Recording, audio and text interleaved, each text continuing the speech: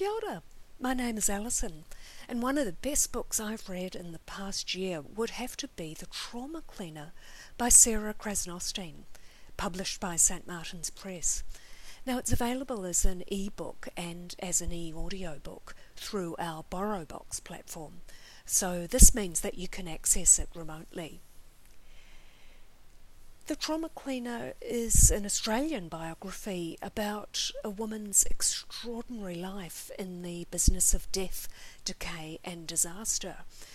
It's a classic tale of triumph over adversity.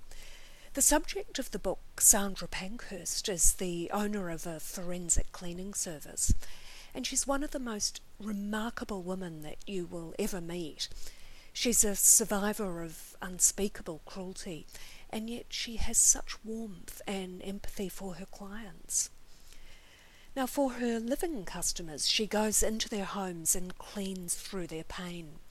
As a reader, you get the sense that she's actually sifting through and processing her own pain. Now, you might be surprised to hear that this is actually a really uplifting read. It shows us that humans can be really resourceful and kind when they're in survival mode. And perhaps we need these stories now more than ever before. So I'd highly recommend this one.